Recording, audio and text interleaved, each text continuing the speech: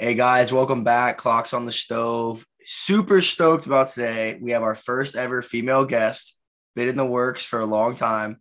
We have Taylor Telechia, professional beach handball. Yes. Yeah. Yeah, it's awesome. We thought so at first I thought it was beach volleyball. Talked to her this morning. Beach handball, brand new sport ish. And you want to just elaborate a little bit on what is beach handball and everything?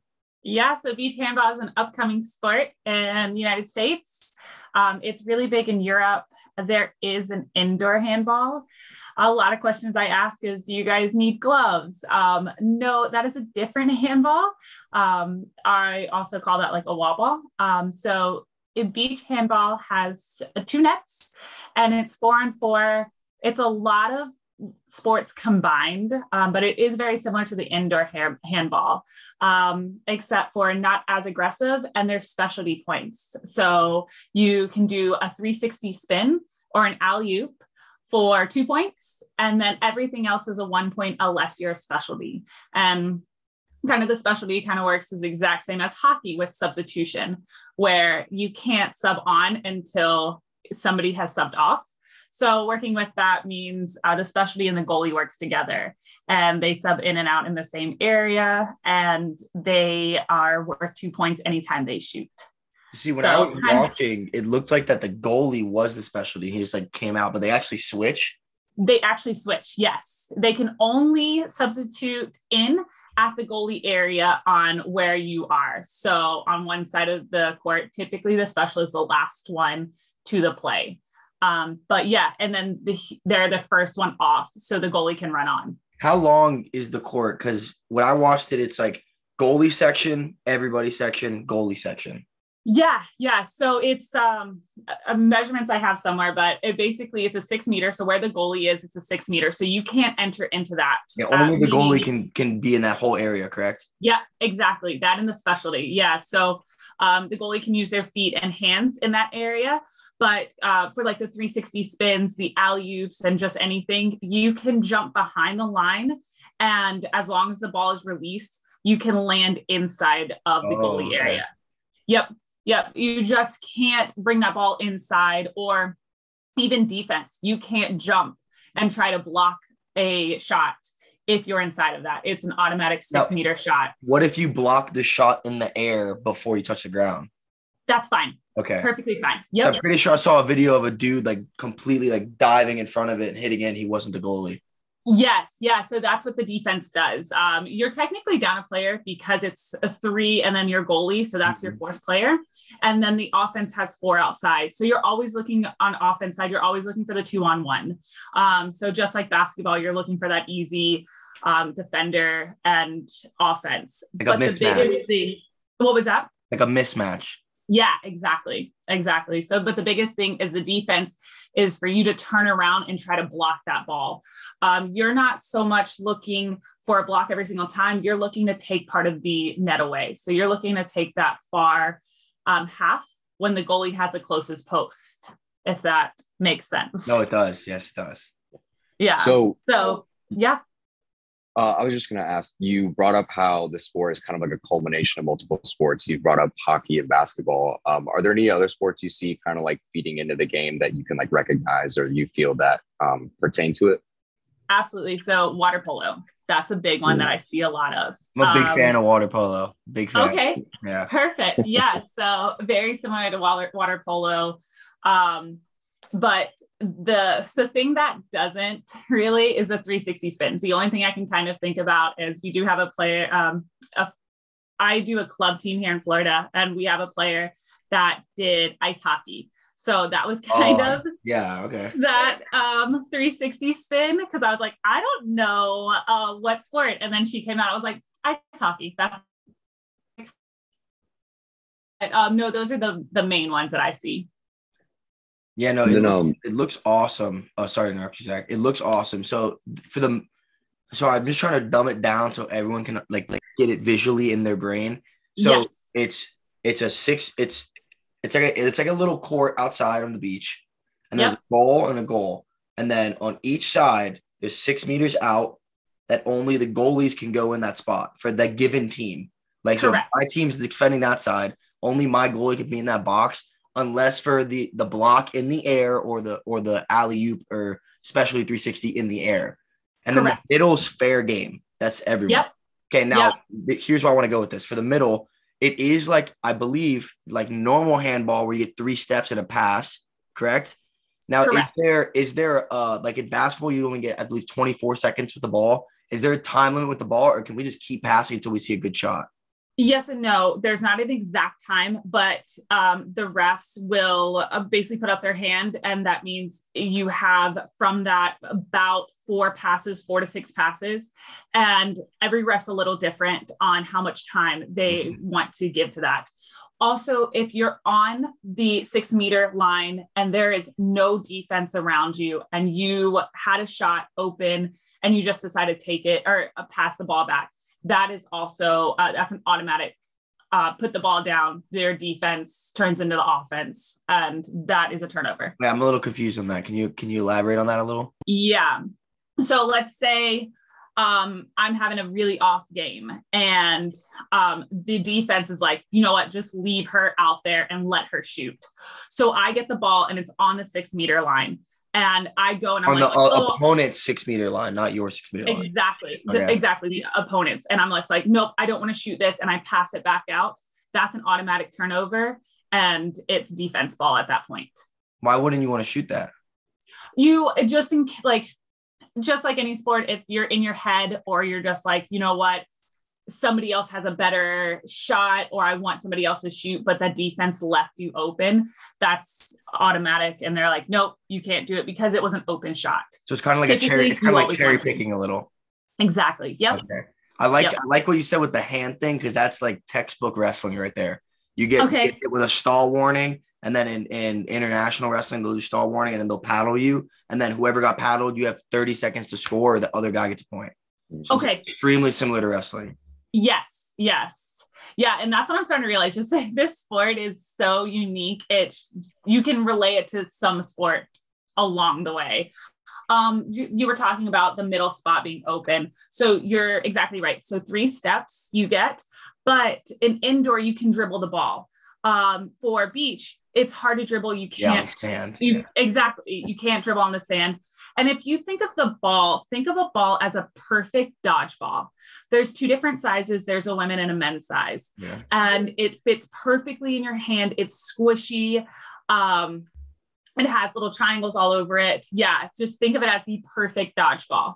So that's the ball we use. If we put it down and then put our hand up where you can see that there's a space in between the ball and the hand, that is technically a dribble, and you get another 3 steps or 3 seconds with the ball. So I would like run 3, put it down, move my hand, grab it, run 3 again. Yes. But in that time, when I put it down, can the other team grab it? Technically, yes. You don't see it a lot because your hand's not that far from it. Yeah, because it'd be kind of like if they miss it, that's one less defender they have already in the lane. Exactly. Okay. Yep. Yeah.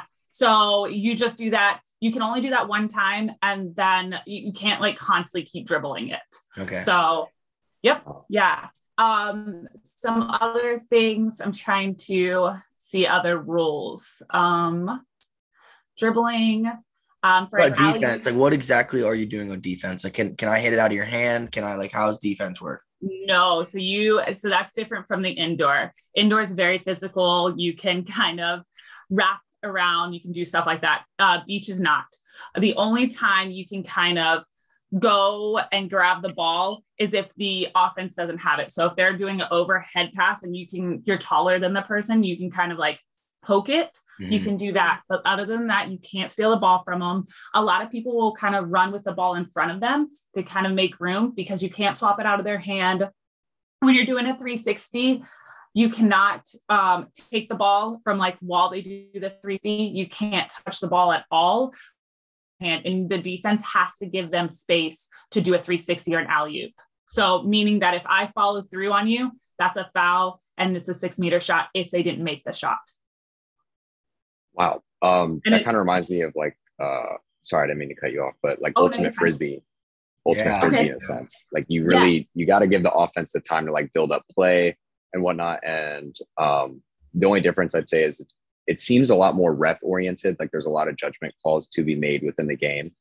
From that, do you think because the game is so new, reffing is a bit of an issue right now, or is it just something that everyone's trying to figure out? No, they're pretty strict on what the rules are, but you are correct. There are some refs. I look at it as NFL. There's some refs that are stricter than other refs, but here's the guidelines. They follow it pretty much to a T. It's how much they let them play. Guys, I see them let them play a little bit more than girls. Another thing that I see a lot on with the guy side is they, wherever the foul is marked, typically you have to start in that spot. Guys, I just see them pick up the ball and throw it down for fast breaks, for anything along those lines. When women, they're pretty much, they kind of let them set up, then they blow the whistle and have them start. Now, you were telling me earlier you started the season off, I believe, as offense and then or defense, and then made your way to offense. So Yes. when the ball gets transitioned, are they just, it's like hockey, like subs are just flying in? Exactly. Yeah. And if you have a substitution error, you have to play with a man down. So they'll call a foul. You'll have to take that person off and you're down. Instead of playing 4 versus 3, technically you're playing 3-on-3. So if there's a fast break, like say like me, you and Zach are running down, I'd have a horrible pass to Zach and there's no time to switch subs. Just offense is automatically have to go into defensive mode. Yeah, it just depends on, let's say if we're at our line, our 6-meter line, yeah, we'll just stay on and we'll play defense for that point. There's no point in substituting then, right? Like it's already too fast. Exactly. So unlike basketball where you get X amount of substitution, you get unlimited as long as you just do it properly. So as long as your whole body is off the court, that's when someone is allowed to get on. And then also with like substitution is you'll see it a lot for the fast breaks. And let's say the defense or the offense scores, goalie pulls it out of that net. 2 people are typically off. Typically the offense will have, or the defense will jump off that first person where the next person that's ready to jump on is the offense. And they're already at that other corner, ready to do a 360 spin. And typically either the goalie's not on or none of the defense is on. So you'll see that a lot too, for the fast break. You seem very knowledgeable about the rules. I know based off what we gathered, you started playing in February of this year. Is that correct? Yeah. So funny story. I met somebody at a volleyball tournament because I played beach and it was in January. And my husband has been telling me for years, the way to the Olympics is handball. And I was like, okay, whatever. Like, not like we're ever going to play handball. And he's like, no, this is the way. I was like, okay. So she was talking about beach handball. And I was like, excuse me, I need to know more about this because I know nothing about beach handball. And my husband keeps saying the way to the Olympics is handball. And she's like, yeah, it is. Yeah, absolutely.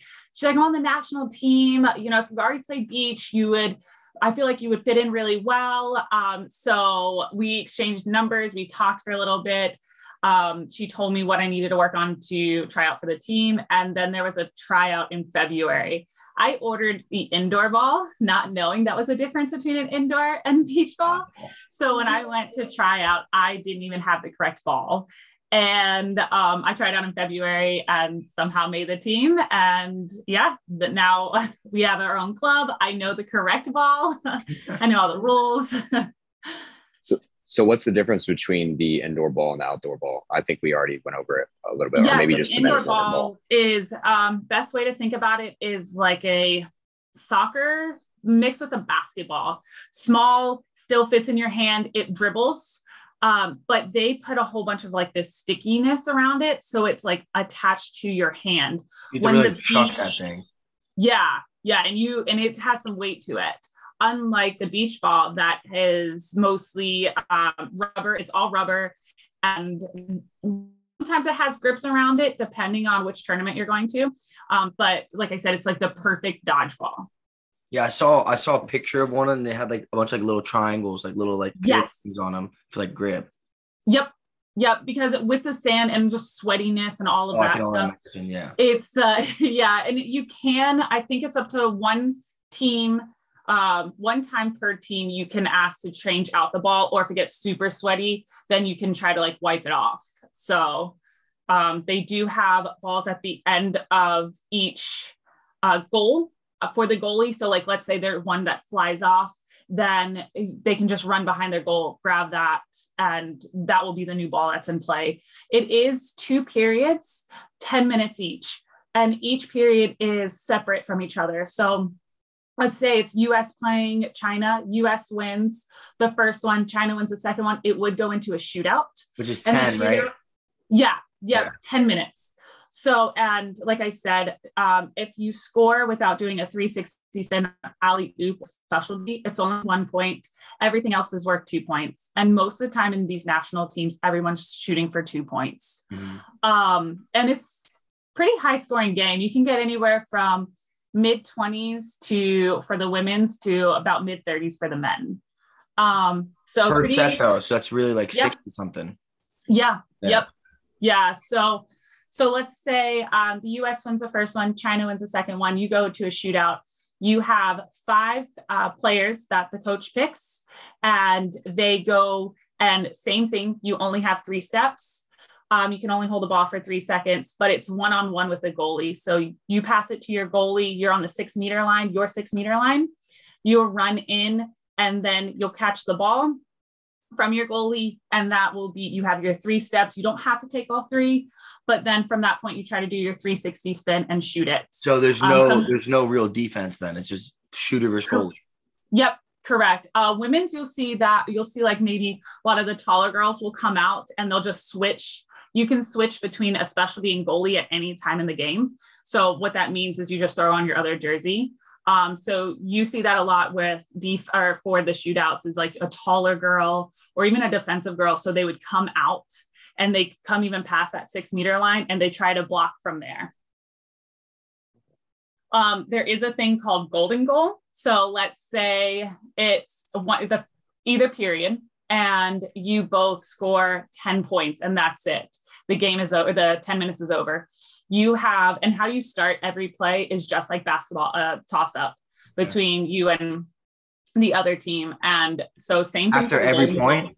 No, just at the very beginning. Okay. But for the golden goal, so golden goal means it's tied, 10 minutes are over. You'll have another toss up. And then from there, the next person that shoots, it can be 1 or 2 points. So everyone goes for 1 point. You win that period. So it doesn't matter how long. Yeah, first one. So kind of like hockey, where it's like first goal and that's it. And so typically, if you win that toss up, that's a big deal, because at that point, you just have to score 1 point and that period's over. Now, talking about, there's a lot of running on the sand. Do they level out the sand in between the sets? Yes and no. So they do it around the lines of it so you can see it, but they don't. And the goalie area, those are the only couple areas. If you make like a huge stick and you put like a big hole in the middle, that's going to be there the whole game. Yep. Wow. Yeah. So, and going back to like the dribbling, I've seen in Worlds this year, I saw a guy like truly dribble a ball. He threw it as hard as possible and it gave him that momentum to go. But I've also had that backfire where I shot like the perfect bottom right shot. I was like, yes, this is great. And it hit a pot of sand and went complete opposite. Just like hockey, the whole ball does have to cross over the plane for it to score. Now, is there any sort of like rule in place? Because I know in hockey, what you'll see is when goalies come out, like during warmups, they'll scrape up the ice around the goal to kind of like slow the puck down. Are goalies allowed to mess with the sand in their 6 meter area to try to like give them an advantage in that sense? Yeah, so they're not allowed to, but doesn't mean that they don't. And you don't ever see anyone doing it on purpose, but you do see those big mounds, especially by the post area where they're like pushing off, they're doing things like that. So no, people don't do that. It just happens to get created that way. I feel like it's inevitable. Just posting and sticking in the sand, it's gonna move. Yeah. But the good thing about playing in the sand is your body, I feel like, lasts a little bit longer. I played college volleyball indoors and then moved to beach. And I'm just like, wow, my body can last so much longer. So I feel like it's the same way for beach handball. And it's obviously great because people aren't doing 360 spins indoor, but beach, it's a little bit of a cushion. And the sand is quite deep at these tournaments.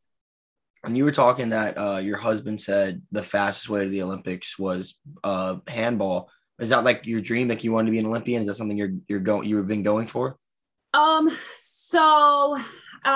Yeah, I haven't had the best luck in sports. College, I had a coach that wasn't the best. And so, but I was sixth in the nation for blocks at the time. Okay. So I was also having really bad back problem. So I got an email right after going in for a steroid injection in my back. And I was asked to see if I wanted to come and try out for the indoor team and for the Olympics. And at the time, they were having a big scandal with drugs and all of that. So they were really strict about saying, like, you can't do this, you can't have any steroids and all of that. So kind of shot myself in the foot with that. But then I went ahead, and my husband's big dream was the Olympics. And so I cut it off once you leave college and don't do anything sports wise.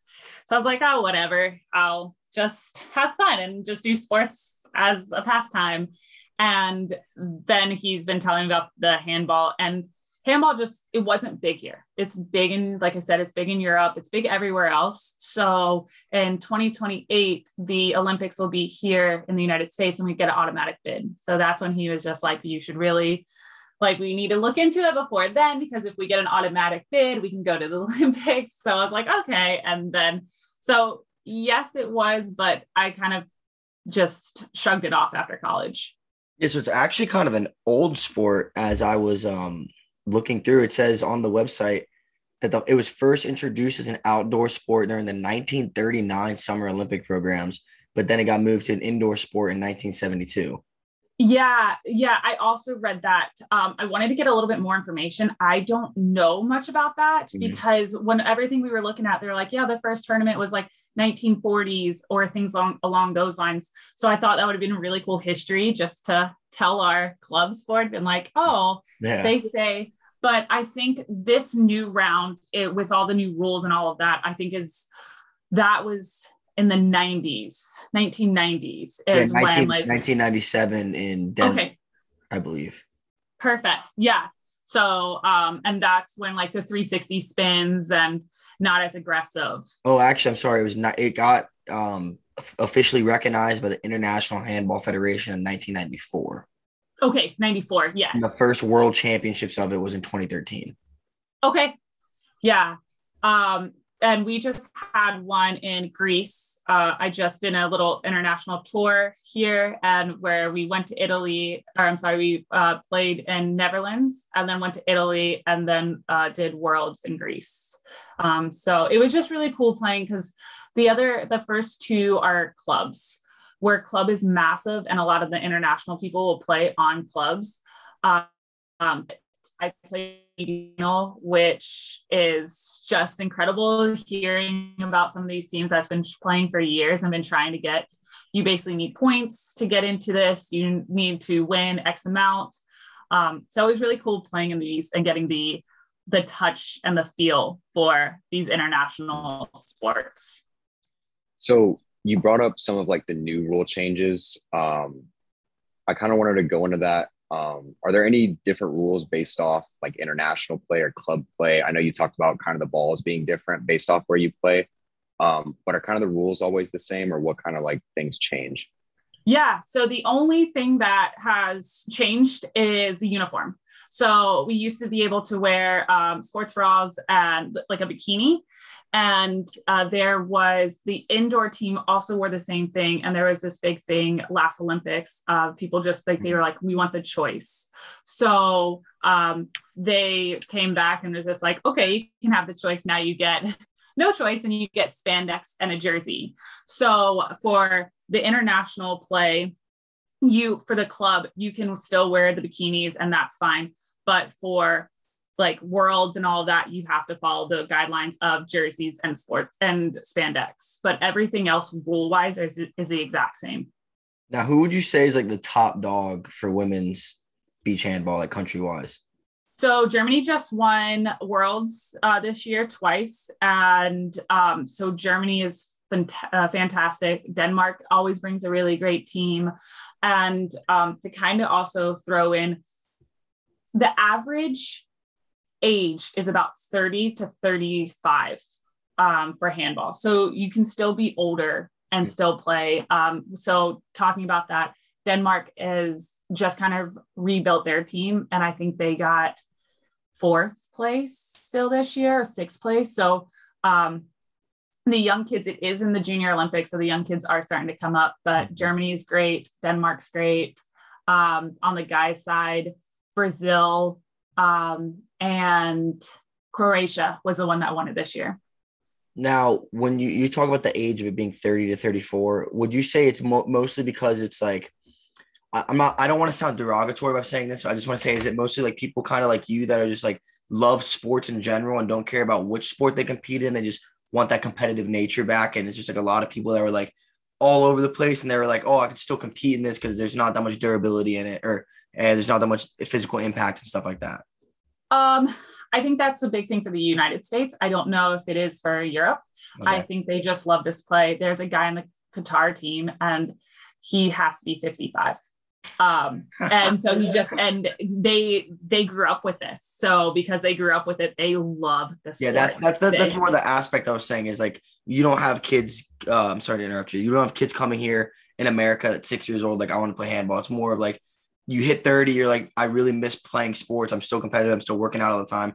I can do this versus you go to like Qatar, like you said, or Croatia. They're training them from a younger age. That is a route that they're specifically focused on just handball. Yeah. I think so. Especially for the US. I think it's just like a lot of the girls I talk to, they've played other sports, and a lot of the girls on the national team, they played other sports. And so they're like, I just found this, or I played indoor and then moved to here. But yeah, when it comes from overseas, they grew up playing this and absolutely love it. One of the things I was reading through the GoFundMe thing is your husband said you guys bought like a makeshift net and just were kind of practicing some of the things that you had worked on just in the tryout. How is kind of like your regiment built up from then? Or are you still doing the same things, or like what's changed? Yeah. So when we first were trying out, like I said, it was a 360 spin. So now I was just like, I don't know how to do a 360 spin. So we were just trying to get the feel for it now. And my husband has been amazing. And he made me the net when we first tried out with the indoor handball. Now we actually have a court. We made our own lines. We have enough for 2 nets. We are growing the club down here so we can go ahead and really share with the world like what the sport is. Every time we put it on the beach, everyone asks, what is this? How do we play? People truly love it. And I think it's such a fast-paced game that I think could grow. But what we're doing now is on Fridays, we practice from anywhere from about 3 hours. And we start with the easy stuff of, hey, let's just shoot like your specialty 1-point shots. Let's throw some funky steps in here. Let's practice the steps. One before, I was just really practicing timing for defense. And also beforehand, I was just really getting the feel for this ball, like just for like different steps, because I never had to do anything that I had could only take so many steps. I played basketball in college, but as long as you dribble, you can take as many steps as you want. But now I'm starting to get the feel of 2-on-1s, noticing the court, we watch a lot of film. So in our spare time, we come home and we're like, okay, where did you see the 2-on-1? We watch ourselves. We try, like right now, I'm trying to get 3 different spin options. I'm trying to get one that looks like a chair. I'm trying to get one that jumps straight up. I'm trying to go like towards the net. So now I'm just trying to play around and feel for the shots. Before I was just trying to make it in the net. Now I'm trying to get the feel for little right over the goalie, soft shots into the net. I'm trying to hit the corners. I'm trying to get like the perfect shots. So now it's just tuning everything up. Are there like plays and defensive strategies and formations, or is it kind of just like free play, like get open, make it happen? Yeah, I apparently the good thing about the USA is we are changing the game because we are coming from different sports, and it's not just oh, this is what you're supposed to do. We're bringing basketball into it, so we're bringing like a That's one. what I was thinking of, is like different plays, like 2-3 defenses and stuff like that. Exactly. Yeah. So we do a 1-on-2. So we have a person up front and two people behind them, and it disrupts the passer, basically the point guard that runs everything, because they're not used to that person being out going crazy and doing all that stuff. Exactly. So yeah, we definitely bring a lot more, and I can start seeing an international that people are noticing that works and starting to use that as well, and just kind of getting out of the old European way of playing. So you mentioned kind of like building your club down here and like utilizing other sports. Have you noticed any sports in particular that have transitioned the best to beach handball? Is there any place you're like looking to try to pick players out of, or just trying to like have open doors and accept anyone that wants to play?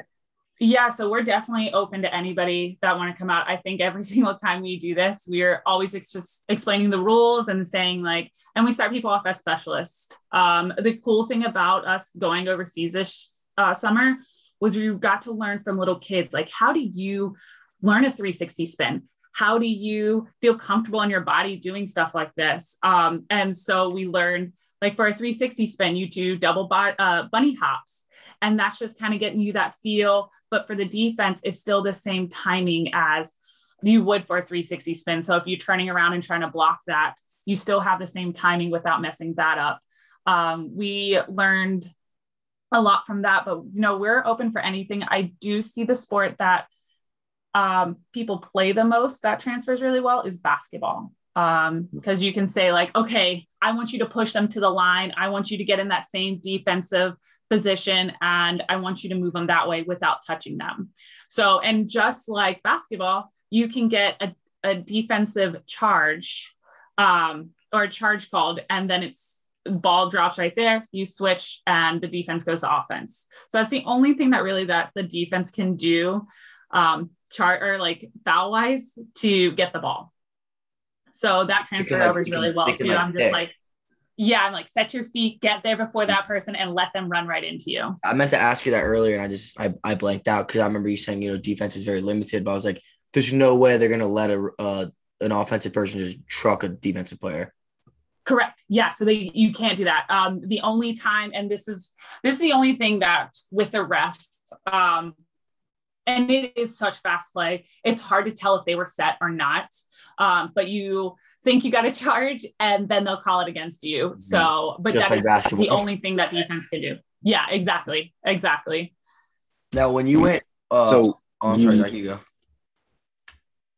I was just going to ask, we talked about some of kind of like the violations within the sport, how like if you make an illegal substitution, you'll have to play with a man down. What are kind of like the punishment or fouls that they invoke, I guess, like other than just taking a player out? Yeah. So just like other sports, you get a foul. You basically get two fouls. The second, they're called suspensions. Your second suspension, you are actually out of the game. They kick you out. You can automatically get a red card. Those are more of like, if you go and sin, or obviously any like spitting. Never seen this. So any spitting on somebody, anything like that, automatic red card, and you have to leave the field. The suspension wise, your team probably on an average get 1 or 2 suspensions a game. So they're common, and they're kind of common. So the biggest ones that we get is, we're being too aggressive on our block. So we go and jump into it, and we didn't give them enough time to spin or enough area to spin, and we collide, and they're just like, that's dangerous, that you have to stand up, you get a suspension, you're out and your team is down for the next possession. So typically a 6-meter shot, it happens at that point if they didn't make that original shot. And going back to like red cards, if someone is trying to do like 360 spin and when they're coming out of it, the defense is like, oh, there's a ball, and they'll try to do like that. Anything that can like break an arm, that's when they pretty get strict with the red card. Now, I was watching some of the film of like the overseas games and like the world championships, and there's actually like a pretty big crowd at some of these matches. Where would you say you felt like there was the most like respect and attention and fan support out of all the places you've played in the world? So Germany is amazing at following their team. They come and support no matter where they were. The Netherlands, they were there. Italy, they were there. Where else they were there? They just had a great following. I feel like each tournament I've played, there was some great things about them, but Italy, where they just were, and it was also EBT finals. You look to your right and you had amazing water, like right there. You had the wind off of it. It felt amazing. But then to your right, you had these mountains right behind you. So that was really cool. And I feel like a lot of people, and it was in Sicily. So I feel like a lot of people went and traveled for that. But that's also like the EBT final. So, but beach handball brings out tons of fans.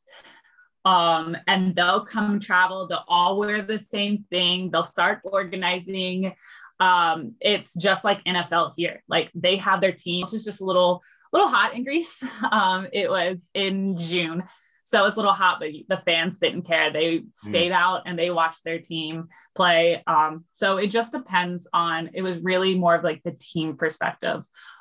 USA, it was really cool because it was Worlds and it was a school trip, and they ended up finding out that we were there, and we just happened to play. The girls were first, the boys were second.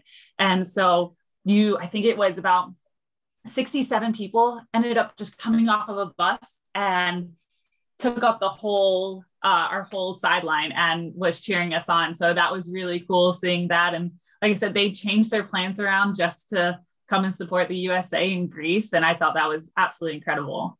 No, that is super awesome. Love that. Yeah, one of the things I was just going to ask was, what do you think makes the German team as good as they are? Was it just the size, the athleticism, their understanding of the game? Like, what kind of sets them apart as like the top dogs? They do have a couple players that are 6'2" and taller, 6'5". They have been playing forever. I think they just know where each other's going to be. That was the biggest thing. And with US being still new to it, we're still trying to figure out where our team's going to be, how we move, and going into, like I said, I played beach volleyball, and it takes 6 months just for you to get used to one person on the court, you and your partner, how you move. I can only imagine 3 other people, then moving off and then trying to get defense on top of that. So I just think these people hang out with each other all the time. They practice with each other all the time. They're in clubs with each other all the time. So they can move and they can throw a ball with their eyes closed and they know where each other is going to be. So that's, I think, that's the biggest thing for these teams that are winning every single time, all of that. Because once, like even with Denmark, yes, they have a lot of younger people that just joined. You can tell from a couple years ago when they were competing to now, just that groove is a little bit off. Just trying to get that feel for each other as a teammates. Yeah, team chemistry. Yep. Now, how are your matches are they broadcasted? Like how is it getting put out to the media? Like how is it broadcasted? How is it promoted? So each tournament, it just depends, but a lot of it's on YouTube. Okay. Like YouTube Live? I think live stream? Worlds was so there is live stream, but the thing is, for Worlds, it was around 3 a.m. Eastern Standard Time. So a lot of people couldn't watch it. So they, and I think they're going to put it on YouTube. I know now with the Qatar tournament that was in 2018, I believe, that one is like, I'm still starting to find new film that's being put up like last year, so I'm hoping that the same for Greece. I'm hoping they put it, but there is a live stream and we try to always say how to watch it and what times and in the time zones. Yeah, I like how you said that one reason why you think it could be so successful is because it's a faster paced game, and I do completely agree with that. And I do think that's also something that's going to benefit more people to coming to it and it becoming more popular. How would you say, from your perspective, what we could do as a country to get this sport more popular and more mainstream?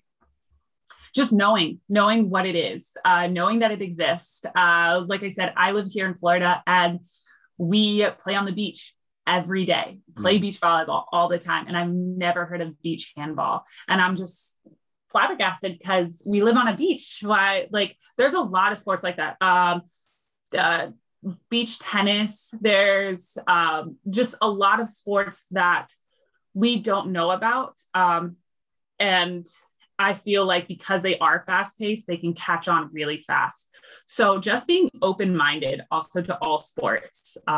We tell our volleyball players, are like, oh, you should come and try this. And the ones that have absolutely love it. The other ones are like, I can't do a 360 spin. And it's just like, that's just one aspect of the sport. You don't have to do that. So just biggest thing that I've seen from these world games is really be open-minded to all sports that are out there, and like ones that you had no idea you might absolutely love. So one of the things I was reading is you keep, I guess, 14 or 15 on a roster. Now, is that all active roster, or is it like some you have to have for like reserve list? How does that kind of like work out? Yeah, so typically 10 can be brought, and then you have anywhere from 2 to 4 alternates. So it's about 4 alternates with that. So the alternates are not taken. It's only the 10 that made the roster can attend. The other ones, if someone gets hurt, because halfway through you had to do a COVID test, and they're close by, that let's say they got a COVID test, tested positive, another player can make it in time, then they can still play. So, but 10 only gets traveled. Okay.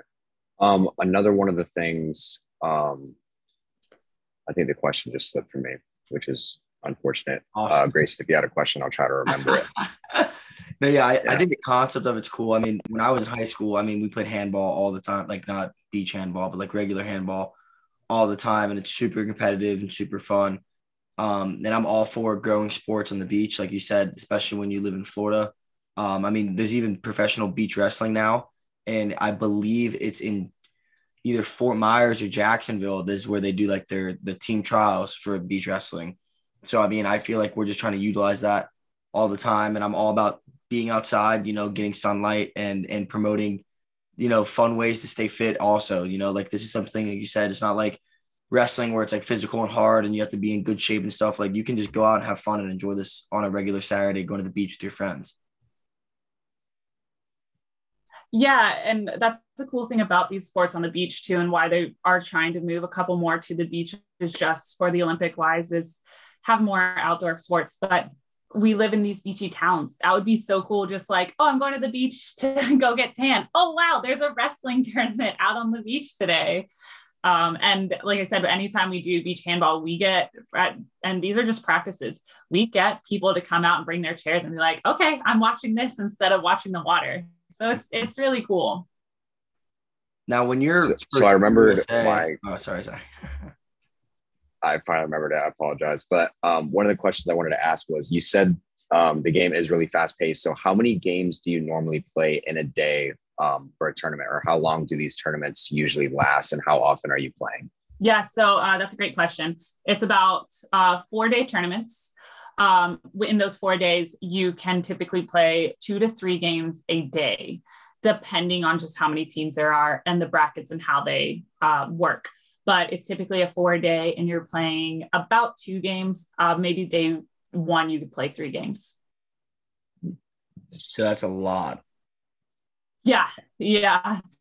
I think my very first tournament, my coach is like, why are you walking so funny? And I was just like, I'm just getting used to it. But by the second and third tournament, I'm like, okay, I'm feeling great. Your body does get used to it. But yeah, it's definitely a different feel. Is there a season for this? Like, is there like a season, or is it like a year-round thing?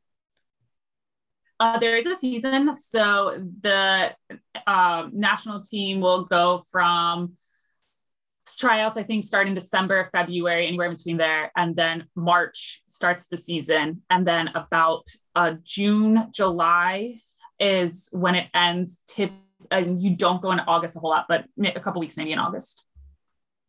So and then clubs are all year times, round. yeah, like the sunnier. Yeah. Yeah. Yep. Right. So with playing, sorry, I didn't mean to cut you off. Oh, no, go ahead. The with it being on the beach and playing these like 3 to 4 games, would you say most of the cardio and conditioning is most in your lower half and legs? Because I know for me, whenever I would run on the beach, I feel like my legs got way more tired than they would playing anything indoor. So would you say the conditioning is primarily focused on just cardio and leg strength, or are there other things that you have to focus on and building up? Yeah. So absolutely, your bottom half is going to be huge in this sport. I say it takes about 6 months to get your sand legs. So don't quit until that time frame at least. But but offense for me is my upper half, my abs, getting that whole body to be able to twerk like it's supposed to and not throw out your shoulders. Your abs are a huge, huge thing for offense. Now, when you're in season and you're playing for Team USA, how does your practice schedule work? So we had one practice as a team before the Mexico tournament. I didn't go to the Mexico tournament, but so we had one as a team. And then when we were in Europe, we ended up having a week and a half to practice before Worlds. And then after that, and so we just like rented an Airbnb, ran practice.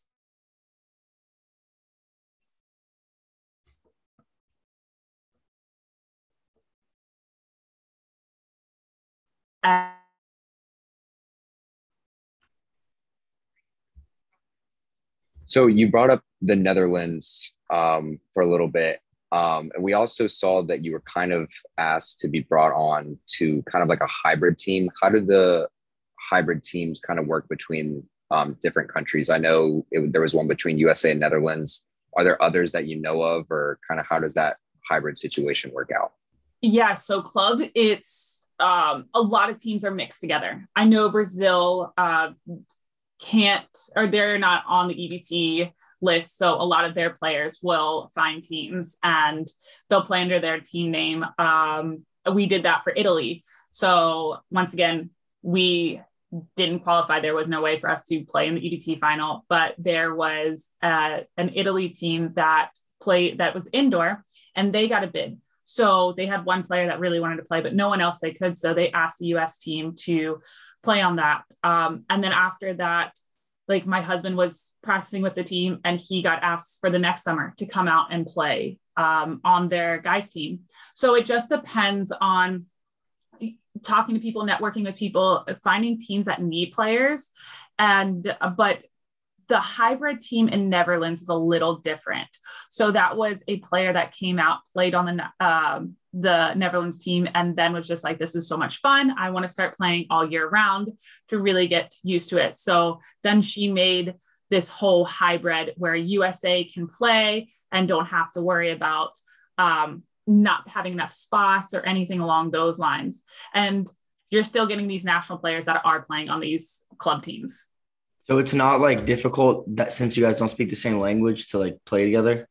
Yeah, no, it can definitely be difficult. I think one of the guys played on, I forget what team it was, and only half the team knew English.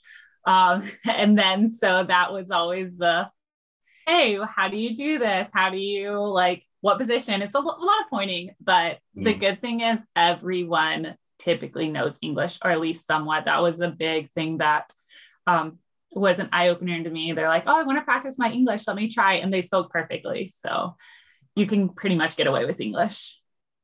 How much in the sport would you say is there like nonverbal communication? Because I know for a lot of sports, like in basketball, they'll have hand signs for certain formations. They'll adopt certain ways to I guess, raise awareness to their team without alarming the opposition.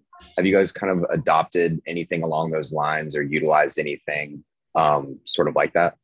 Yes, but you see that a lot with the European teams. They, once again, they just know what each other's going to do, where they're going to be, so they can give each other this eye, this look. The same for, we don't want to like call it a play. So we'll just be like pointing or telling someone to go here or doing stuff like that. But a lot of it is just when you run off and you have that 10 seconds on the sidelines talking, hey, what worked? What didn't work? What are we going to try? What's this? So it's a lot of talking. One of the things, because you actually just brought up a memory that I've always been curious about. So in volleyball, when they go to serve, usually your middle hitter or kind of like your setter will put up a number behind their back. This is more so like volleyball, but what does that kind of like mean, or what does that kind of play into? I'm pretty sure I think I can answer this question. Yeah, go I'm for it. pretty sure it's to attack a certain player, and each player in that formation has a number. So if she holds up like a 3, they're like, all right, serve it to that girl. Or like she holds up this, serve it to that girl, if I'm not mistaken. Yeah, no, that's absolutely. So the coaches will throw up a number, and that typically means where to serve to.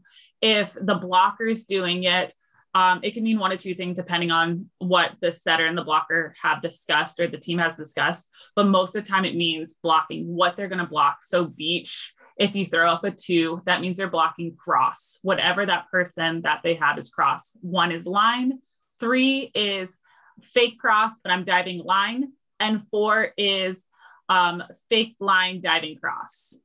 So that's what those numbers mean. We don't really have that for beach handball. I can see it though starting to do plays just like basketball, where they can throw up like a 4 or throw up a hand signal, and they'll be like, oh, okay, I know what play we're going to run. How does coaching work during the game in beach handball? So you're allowed 1 timeout per team per period. So they can call a timeout. Typically, you'll see that towards the end of the game or the end of the 10 minutes. But it's a lot of running around and being like, okay, offense is typically down here, defense is down here. You'll have a secondary coach. Like for us in the US team, we have a secondary coach that is for our goalies and our defense. So she can kind of help with that when the coach that's standing up is typically the main coach, and she tells you about everything. Typically the specialist jumps off where the offense jumps off for the substitution, and they have to run all the way down to the goalie. So at that point, the coach and them are talking, trying to set plays and do that stuff. While the offense people are trying to talk and be like, hey, what should we do? What should we change? Or that worked really well. And the coach during the game, like at the players, or they have to be quiet, like tennis? Yep. Nope. They can coach during the game.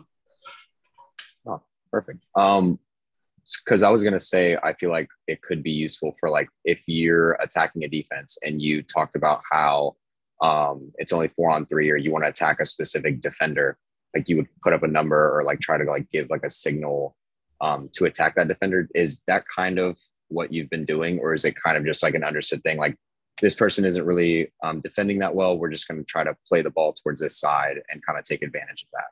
Yeah, so typically we watch play beforehand, and with that play, we come up with a defensive, okay, this is what we're going to do. We're going to let the right wing shoot, but we want to push her out beforehand. So letting her catch the ball and then kind of pushing it out instead of like in the middle of the time trying to make plays.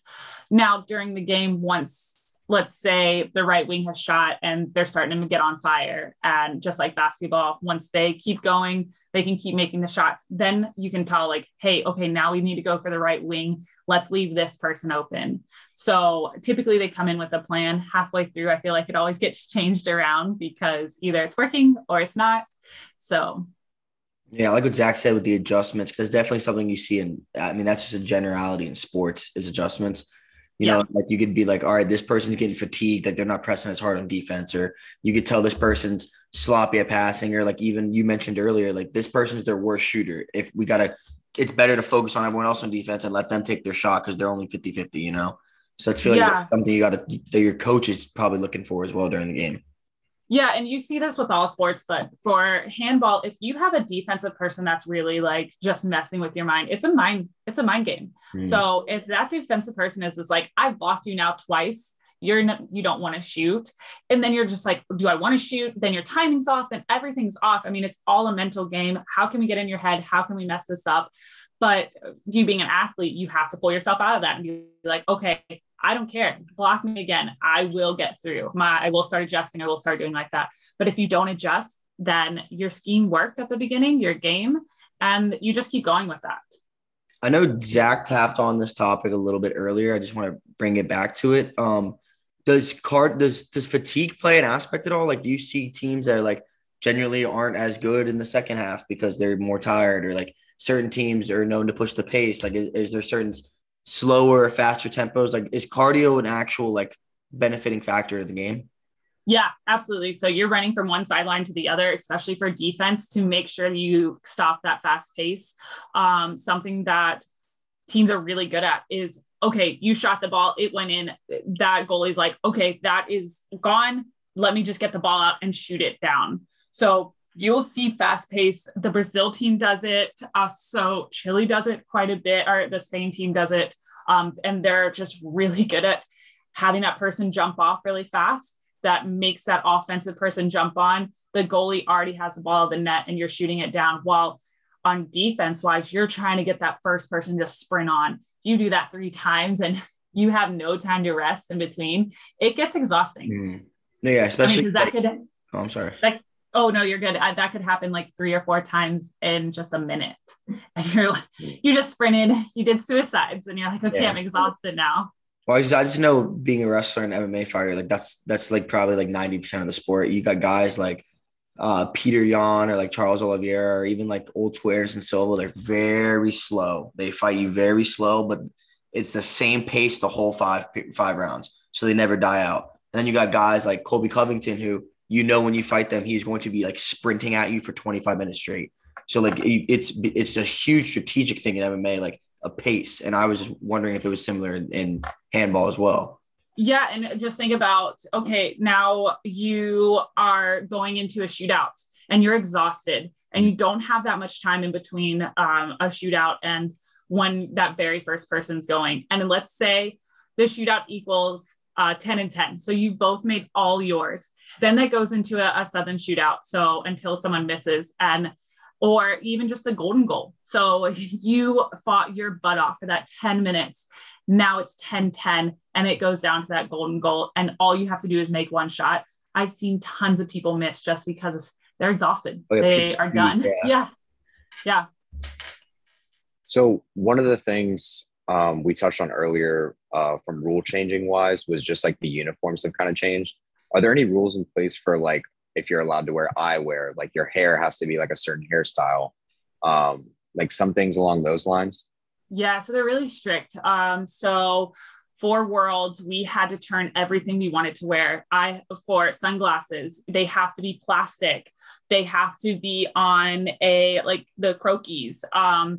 If you had to turn all braces in, nothing could be metal in there. Bobby pins, you have to put tape around it if you want to use them. It's very similar to high school where like, if you have, like I have jewelry in my, for earrings, those have to be taped up. You can't see them.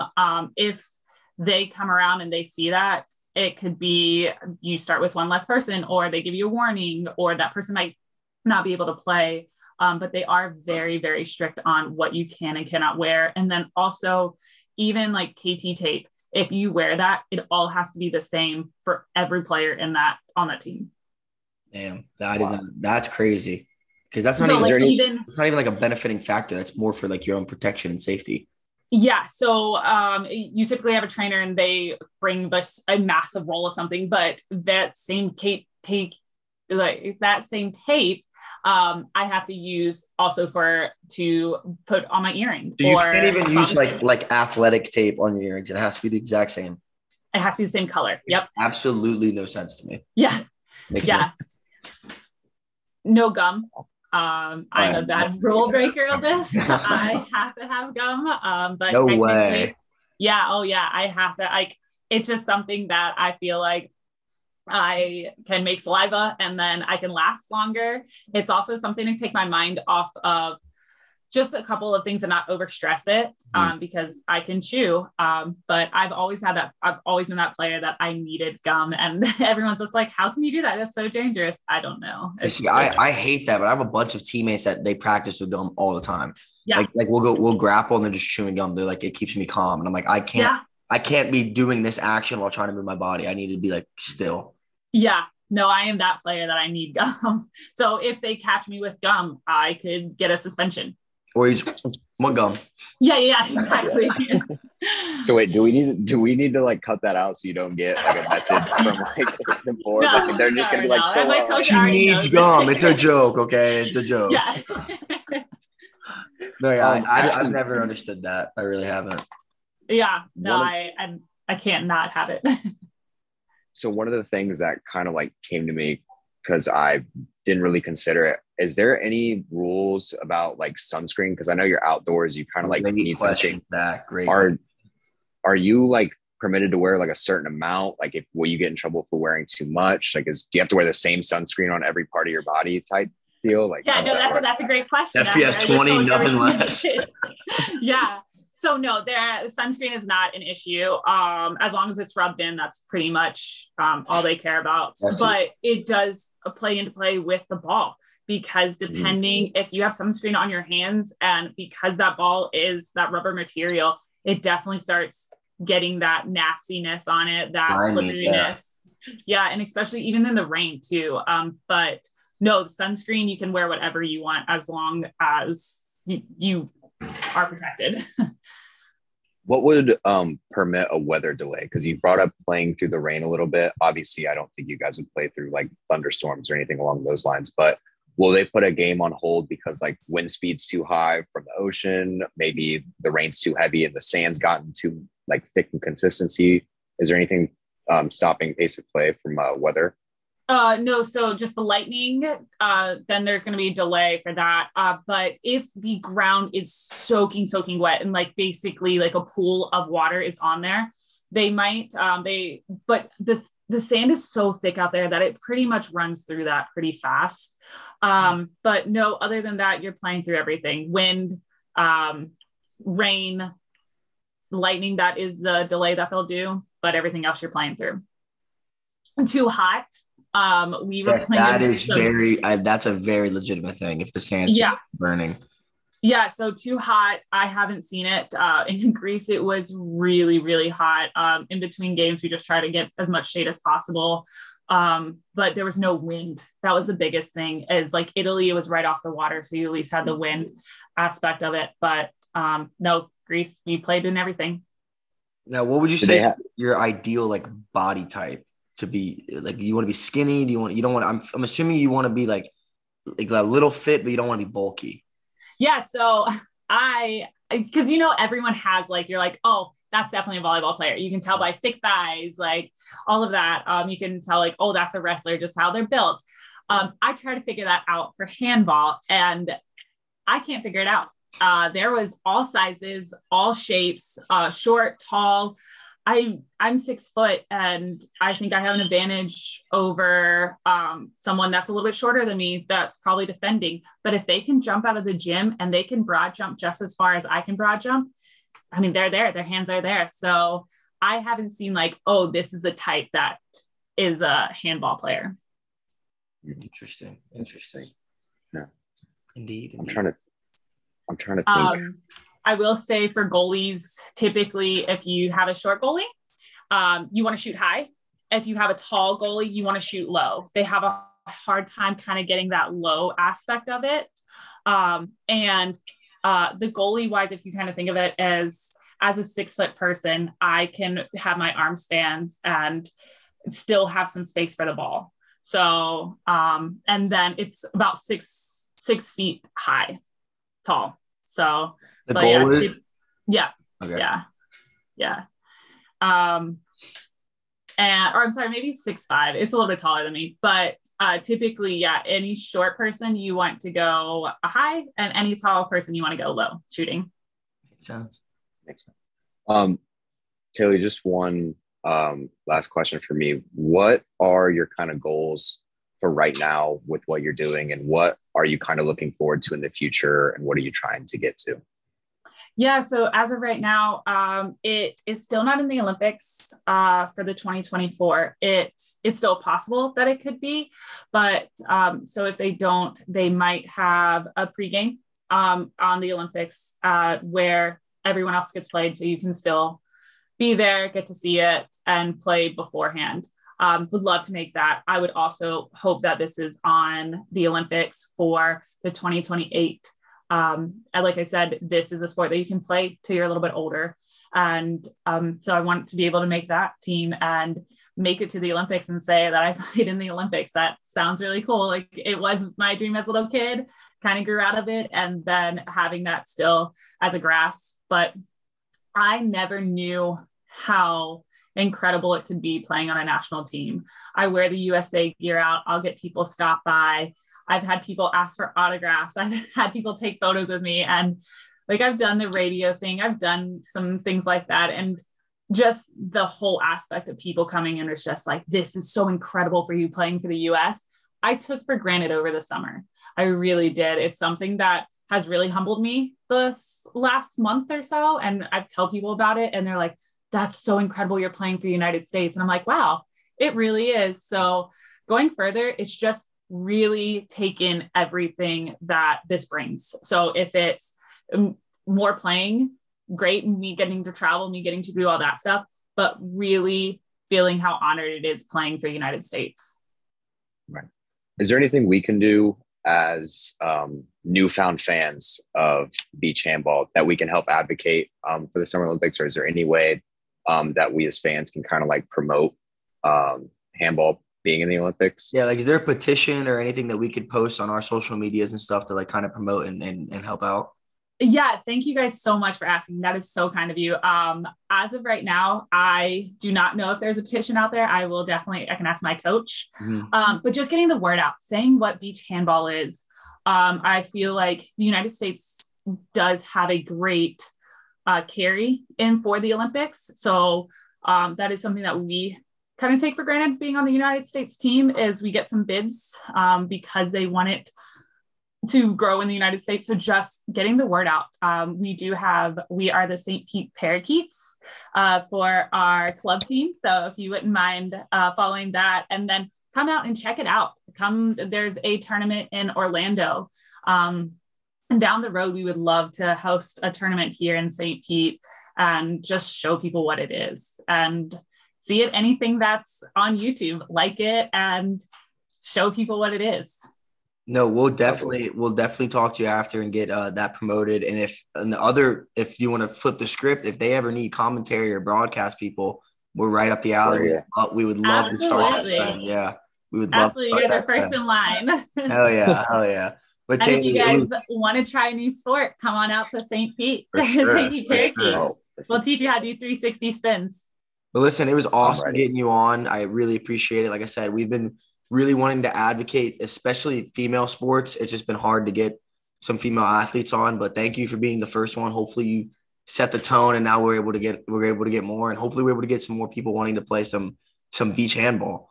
Thank you guys so much for having me. It was a pleasure. You guys are awesome. And yeah, anything I can do to help, please let me know.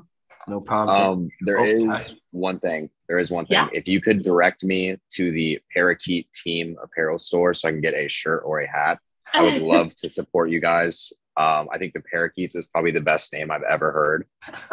So I will definitely be looking into that, of course. Awesome. Yeah, we don't have apparel yet. We just started it like less than a month ago. But second we do, I will shoot it over to you, and it will be on our Instagram and Facebook. Perfect. Thank you once again. We hope you have a great rest of your weekend. Thank you guys. Have a great one. No problem.